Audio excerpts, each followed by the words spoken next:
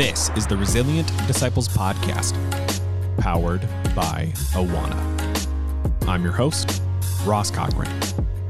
Thank you for listening. You may not know this, but March is recognized by some as Special Needs Awareness Month. And although it seems like the internet comes up with a holiday and awareness month for everything these days, I could not let this month go by without taking the time to talk to Gina Spivey, the Special Abilities Pastor at Calvary Community Church in California. Gina is a tireless advocate for the community she serves.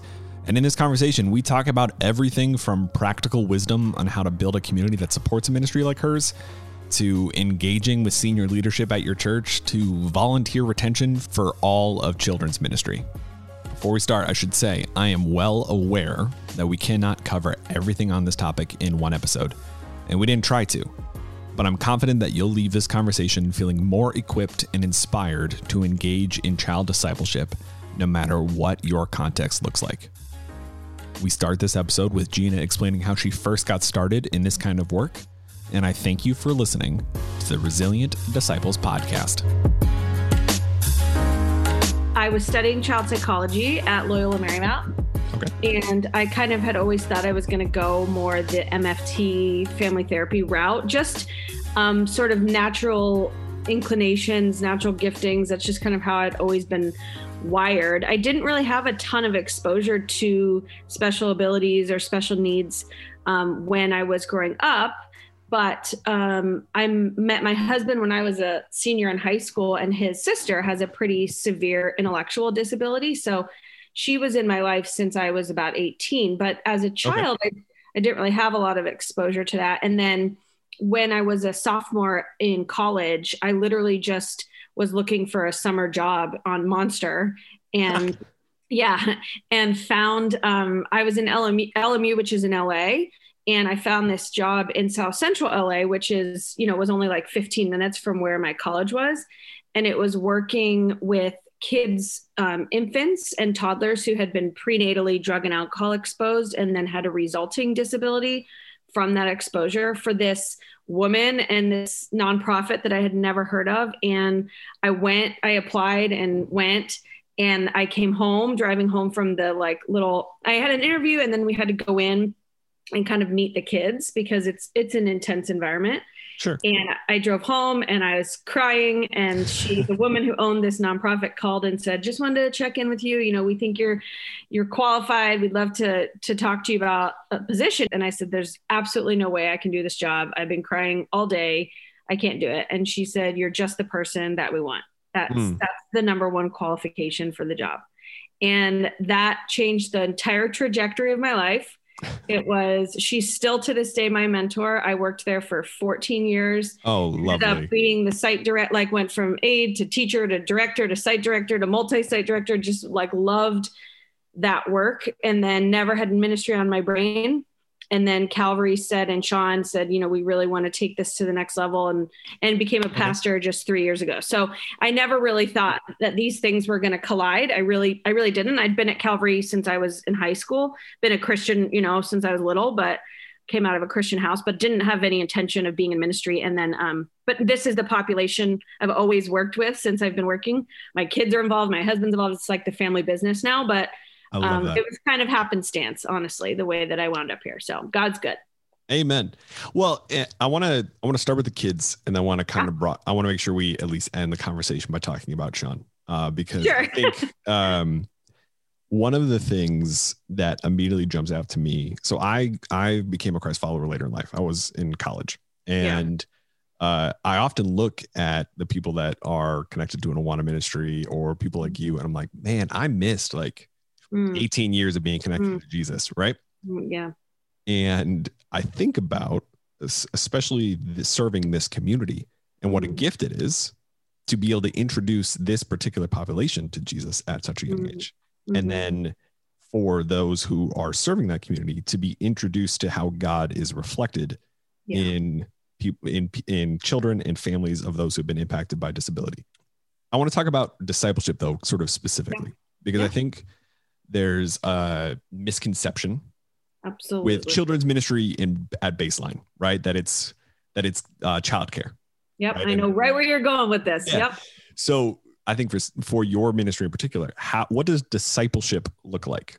Yeah, I think that's a really great question. Not if people make that assumption with children's ministry, multiply it 1,000-fold, and that's the assumption that they make with special abilities ministry or disability ministry. And just so you know, we shifted our language from disability just to special ability. It's because we felt like that made more sense for our community. Perfect. And for what we're trying to do. So when I say special abilities, that's what I mean.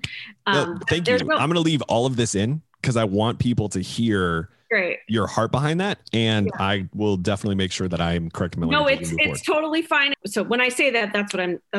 Perfect. So anyway, that's how people always assume what we're doing in special abilities ministry is either childcare, or our main goal has got to be just letting parents go to church. Our goal is to keep a kid so that their parents can go to church. And that is not our goal. It is a byproduct of what happens when we have programming on a Sunday morning. But first of all, programming on Sunday morning is only one lane of the way that we're discipling not only kids, but their families.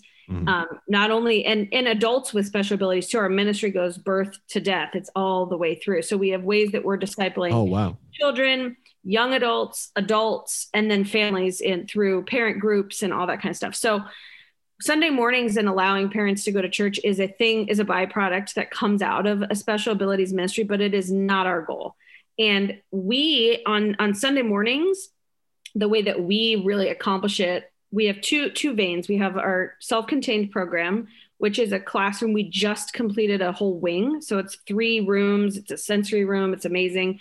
And that is designed as a ministry tool for kids who have a little bit higher need, maybe have some sensory integration issues or some processing stuff that really requires them to be in a higher level of care. So that room is what that's designed for. And we run the same curriculum in that room as everybody else in the building. So whatever children are doing or middle school is doing or high school is doing is what we're doing.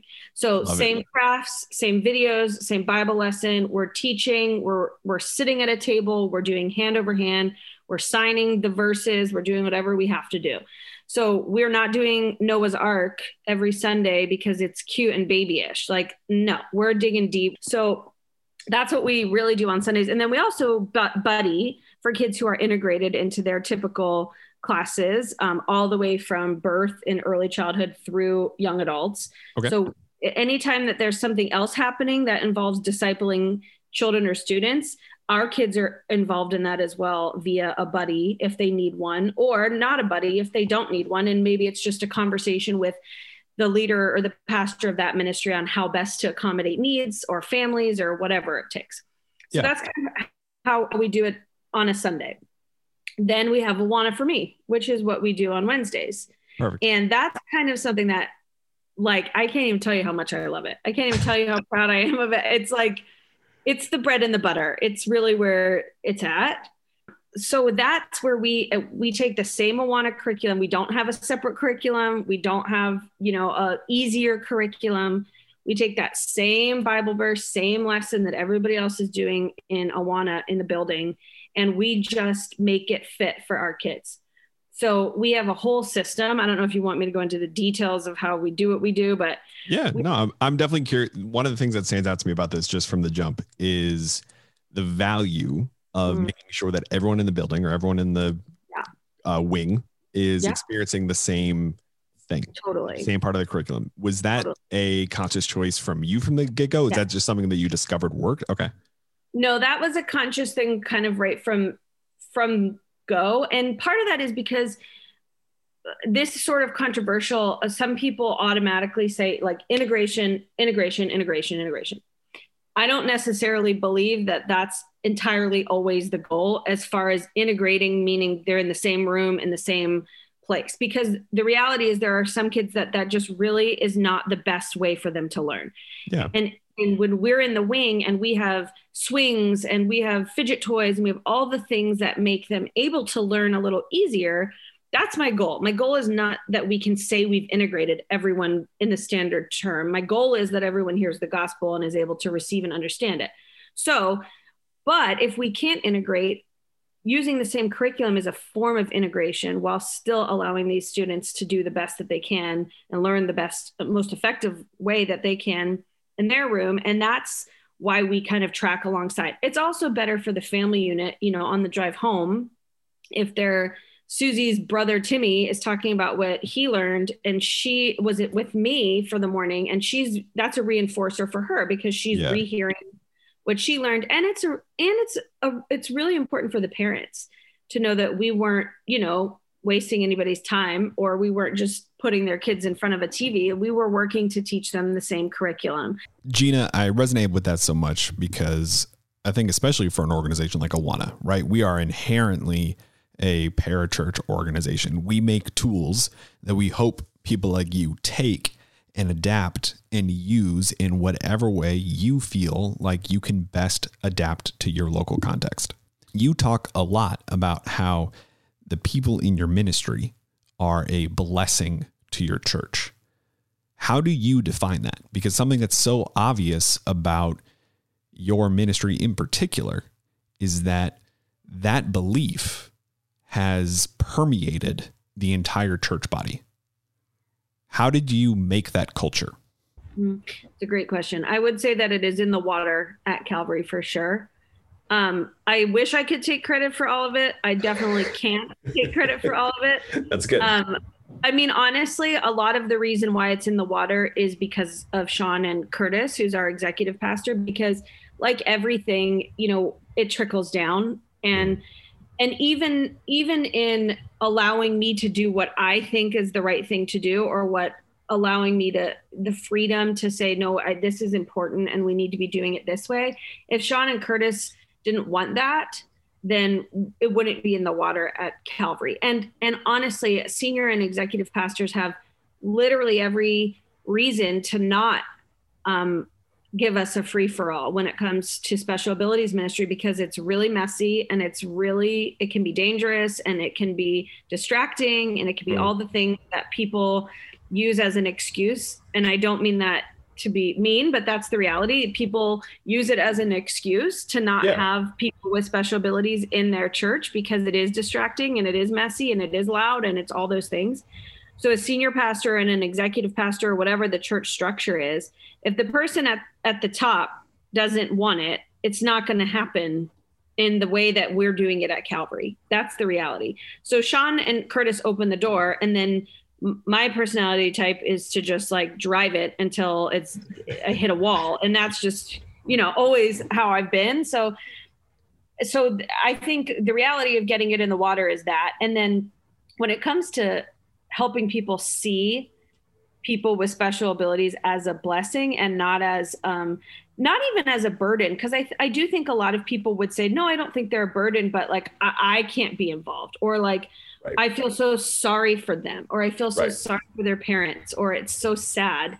And my whole language, part of the reason why we changed our name, my whole demeanor, my whole posture in training volunteers, in training leaders, in training staff, in training when I speak or anybody speaks, is the upside down, you know, understanding of who's important, who has value, who's in the likeness of God. And it's true. I believe it and I see it. And so it's an easy sell, because once people really understand and start reshaping the way that they see people with special abilities, people who are marginalized anyway, people who are, you know, not coming to Fresh Market for groceries. It's just all about recognizing that being made in the image of God means something very, very real. And we can't say we believe that if then we say it was a mistake that somebody has Down syndrome. That's just not the reality. That's not what being made in the image of God is all about.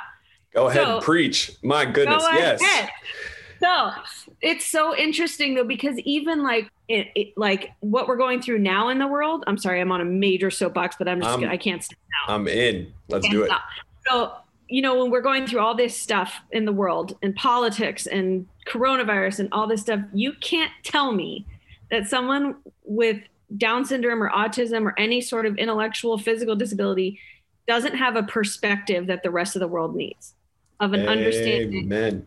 Right. There's a depth, and there's a simplicity, and there's a peace, and there's all of that exists in our world when we're helping kids with special abilities, or we're spending time with kids with special abilities, that does not exist in the neurotypical world, and we're better off for it. So that's why I think, when you start consistently conveying that message to people around you, then people start to really receive that. And I think that just makes your church better. I think it makes us better disciples. I think it makes us recognize just how good God really is, and how vast the goodness of God is, how deep his love for his creation is, all of that, and how important humanity is to God. And that includes all of the people. All of humanity. Yeah. All of humanity. So once you kind of get that, once you can wrap your mind around that, it spreads, because people really believe that. I think it just takes somebody reminding them of that. And then they stop and think and go, whoa. And then it gets in the water. Thanks for listening. We'll be right back. Let's talk about moms. We know the impact a mom can make in her home, community, and the kingdom of God. We know that when a mom encounters Jesus, it's exponential discipleship, because her family does as well. And for nearly 50 years, MOPS International has used the common experience of motherhood to create opportunities for women and their families to encounter Jesus. They partner with churches and organizations like Awana worldwide to equip and encourage moms in more than 70 countries. Through their ministry, they remind women that they're not alone, that motherhood is significant, and that Jesus calls them beloved. In addition, they give them the tools they need so that moms can thrive and feel equipped to disciple the next generation in Christ's name. As MOPS approaches a half-century of impact, they recognize that shifting cultural norms and a global pandemic are creating a pivotal moment of opportunity. Moms are more isolated and stressed than ever before. We all know that moms need community now more than ever. Whether you're a mom or you just know a mom, I want you to join MOPS. I want you to support the moms in your community. By serving or donating, you are offering hope and introducing moms to Jesus. Visit mops.org to learn more. My concern here, Gina, is that this creates a natural opportunity for cynicism. People who are listening to this are hearing us talk about the great relationship that you have with your senior pastor, your executive pastor. They're hearing us talk about all the different resources that you have access to in your community, and they got none of that. But I know that everything we're talking about is replicable no matter what someone's context looks like. So for that cynical person, how do they begin to cultivate the kind of ministry that you all have at Calvary? It's a really great question. And there's actually a great video. I know you can't interlace a video, but I actually did a long interview with Curtis, who's our executive pastor, on this exact topic. We do have a lot of resources, and we do now have the open road to do what we want to do, but we did not always have that open road. And the great thing about this interview with Curtis is Curtis did not want special abilities ministry at Calvary. He did not want it. He did not like it. He said no to it for many years. No.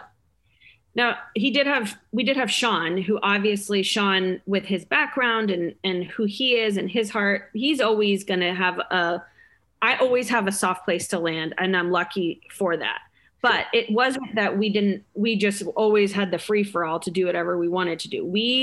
Curtis was not for it for a long time. And now he serves at every single buddy break that we have, which is our rest. I love that. Never misses. Okay. So totally caught the vision. Curtis will say, and I would agree, that you can't guilt somebody into this ministry. You can't tell your senior leadership that they have a mandate or that they have a rule or that they're not following the Bible or they're not. It just doesn't work.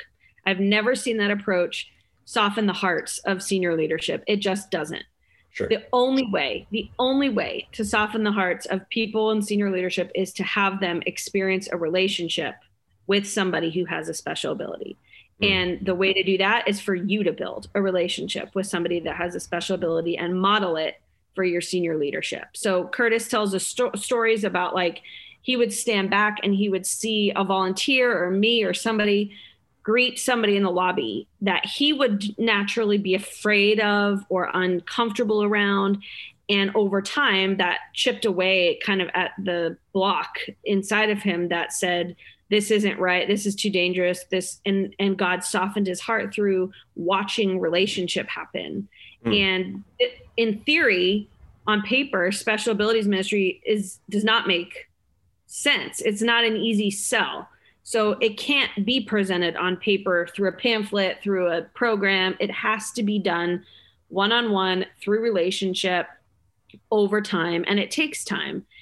As far as the resources, you don't need a lot. The things that we do are not very expensive. Now, obviously, we just built a wing. Most people don't have a wing. Most people don't even have a room to be able to do these things. But you start with what you have.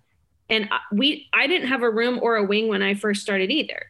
I was going into classrooms, wrapping around, buddying kids that were in the same classroom as all their other kids and figuring out what that was going to look like. And then eventually, as it grew, it was like, wow, we have a need for a separate room. So I get that now it's easy to say we have all these resources and, even having somebody dedicated full-time staff, like churches don't have that. I have 3 people in a staff. That doesn't happen. I get that, but we didn't start here. Yeah. This I've been here for 7 years. The ministry's been there for 10. So it took 10 years to get here. And I think that the best way to start is to just start. I think you can find an excuse day after day after day about why it doesn't make any sense and it's scary, but enough is enough. Like, go make a friendship, build a friendship with somebody who has a different ability than you, and then model it for your church, and it will stick. It will stick. Yeah. And then there's all the stats, 1 in 4 people, excluding a quarter of the, world when you don't accept people and all that stuff. But I really don't think that effectively changes hearts. I really don't. So that's what it's about. Yeah. I hope that the folks who listen to this podcast every week hear the similarities between what you just shared and the conversations we have every single episode on this podcast. There's not a distinction between getting your church to care about what you're talking about and getting your church to care about child discipleship in general. And as Gina just said, this is in your community. And as you just alluded to, Gina, it's important to say explicitly, this is in your community. So start with what you have. Start with the existing relationships that you have. And this isn't about adding something to your to-do list. By just going up and engaging in a genuine relationship with the person you are excited to see in the church lobby that maybe not everyone is excited to see, you might be creating, it might take 10 years, but you might be creating a life-changing ministry for your entire community. Absolutely. So we've talked about how you work with your leaders, but I want to talk about how you work with those who you're leading. What does that process look like? Because I imagine that there has to be particular considerations for serving in this community. Yeah, great question. Okay, so again, I'll say when I came on staff, it was just me. It had started as lay leaders, and then there was a part-time position, and then there was me as a full-time, and now there's myself, who's the pastor of the ministry. Then there's an associate director, Hannah, and then I have another gal, Paulina, who's part-time, and she's the integration coordinator. So there's the 3 of us, and that's kind of our staff core. Then there's an army of volunteers. And by army, I mean army. And again, didn't start there, but we have, volunteers for Sunday. We have volunteers for special events, like we do, a snow day, a beach day, a prom, all that stuff. So we have volunteers that really focus on special events, volunteers that focus on Sunday, volunteers that focus on Awana, volunteers that focus on Buddy Break. And then we have a leadership team, which is like 14 of us. I call them like a board of directors, and they kind of do all the things, and they keep me in check and tell me when I'm being ridiculous or like, Gina, you're out of your mind. We're not doing that. Those types of things. We require every single volunteer to attend a training. The training takes about 90 minutes.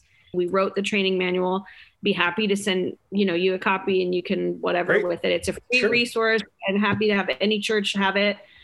We made it to have other churches be able to use it so they're not having to reinvent the training wheel. Our volunteers go through a training. It's mandatory before they can do anything. Once they go through the training, then we start them off as like a junior buddy. So they're kind of paired with somebody who's been buddying for a long time. And then as they get more and more comfortable, then we kind of launch them into buddying on their own. Buddy is the word that we use for somebody working one-on-one. Obviously, all of our kids have a one-on-one buddy, if not more. Some of our kids who have more complex needs can have maybe 2 or 3 buddies for one of them. So they go through this training, and then we do continuing education training about once a year. We pull all the volunteers together. Every time we come together, like for a buddy break, I'm always doing like a 5-minute little, hey, we're glad you're here. As a reminder, you can't go take a kid to the bathroom unless there's 2 blue lanyards, and a blue lanyard is someone over 18, background checked, fingerprinted. Gotcha. You can't, little details. Like if I see issues popping up, we send an email out every Monday morning that says who can volunteer this Sunday with a specific number of volunteer slots. So if they can't come this Sunday, they don't sign up. But somehow God always manages to give us enough, buddies for what we need, for what we're trying to accomplish. And you know what? I want to say one more thing on that too, because that's a great point. One other common misconception is that all of my volunteers must be somehow linked to this professionally. They're a SPED teacher, or they're an occupational therapist or a physical therapist. The reality is we do have some of those volunteers, but for the most part, people who do this for a living aren't necessarily our most bought in volunteers on the weekend.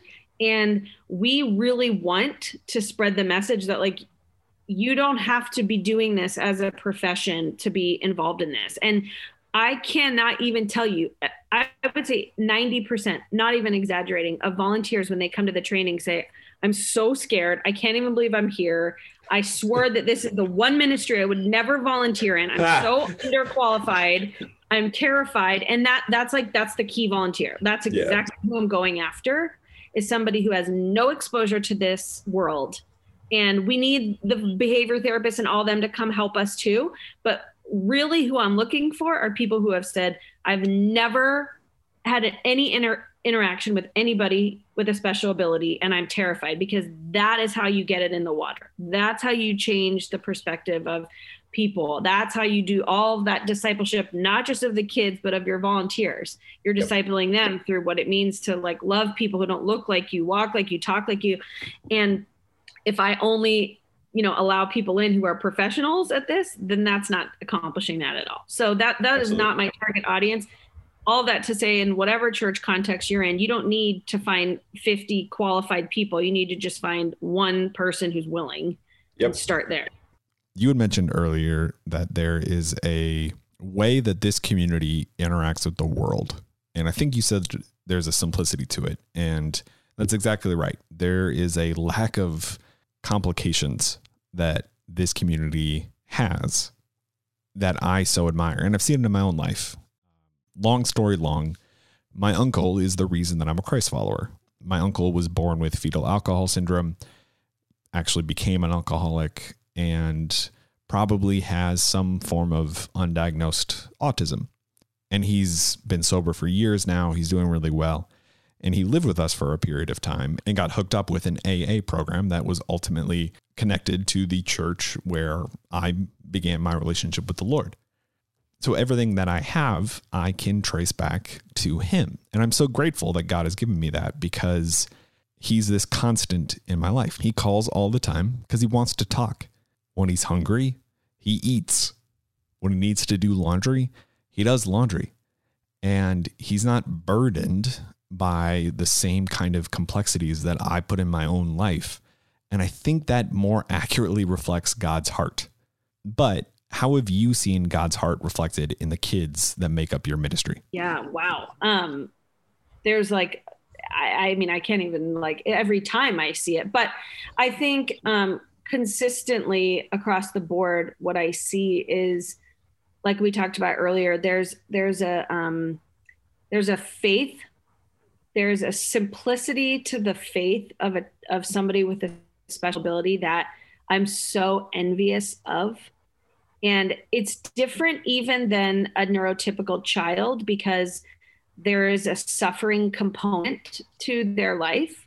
Okay. And yet their faith is simplistic and pure. And I look at that and think there's no greater picture of God's love than this. And then the way that this child is wired to just receive God's love without feeling like they have to, or this adult for that matter, a young adult, without feeling like they have to level up with God or they have to prove themselves. It's just about receiving. And that's something that I personally struggle with because I'm an Enneagram 8. If you follow the Enneagram, I'm like sure, super A-type, super all these things. And so I can get so wrapped up in I'm the fulcrum to my relationship with God. Like I'm the thing. I control it. I do it. And that is a constant reminder to me when I see our families and our kids about like, no, it actually has zero to do with you. Like God, there's just a receiving that you're called to that you really are terrible at. That's one way. And then I also think just the way that God demonstrates himself through our families. Like I could never have changed Curtis's heart, but this girl, Gretchen, in her wheelchair, who is nonverbal, who spoke through a talk communication device, changed his heart. Like the way that God uses people to really spread the gospel and to change hearts is so powerful. And I just get to sit back and kind of observe it. And then I say like, I can't believe you picked me to be able to observe this every day. Yeah. And, you know, I just, so that's a whole other thing, just the way that God uses people to change hearts, people that have a special ability to change hearts. And then beyond that, if you've like ever hung out with somebody with a special ability, there's no greater fun, joy, laughter. Like people always assume that what we do is real heavy and real sad. And then I'm like, come and spend 20 minutes with us and tell me that you we're not dying laughing by the end of it, having the time of your life. And that joy that like comes out of that we are not able to experience because we're so bogged down by the weight of everything that doesn't matter. Mm-hmm. And when I get to hang out with someone who's just excited by bubbles, that I'm like, oh, this is what it means to be happy. This is what it means to know real joy. This is what that means. And when I get to heaven someday, I'm not even joking. It's not my heaven if there are not people who have different abilities than me. I'm not like that is heaven. And that when we get to experience that, it's like, okay, God, I see you so clearly and you are so good. And it deepens my faith for sure every time. Cause I'm a natural cynic. I tend to be a little more dry and a little more realist. And then I spend time in this ministry and it's just like God levels me, floors me with how good he is and how beautiful his creation is and unique and all that stuff. So, you know, it happens in every relationship, every day of my job where I just see God at work. And it happens to our volunteers too. When they come and spend some time with us, they get it, you know, and then it changes their relationship with God. So I'm fully convinced that they lead and we follow. They're discipling us. I'm pretty sure about that. The Resilient Disciples podcast is powered by Awana. Awana is a global nonprofit organization dedicated to equipping leaders to reach kids with the gospel and engage them in lifelong discipleship. Awana is fueled by the generous support of individuals, churches, and organizations, as well as resource sales. Subscribe to the podcast today so you never miss an episode, and go to resilientdisciples.com for more resources and many more of these conversations. The podcast is mixed, edited, produced, and hosted by me, Ross Cochran. Our theme song is Fresh Air by Christian hip-hop artist Josiah Williams and Hits by Jude. You also heard I'll Let Go, provided by Josiah Williams from his album Rerouting 2. Thank you for listening. We'll talk next week.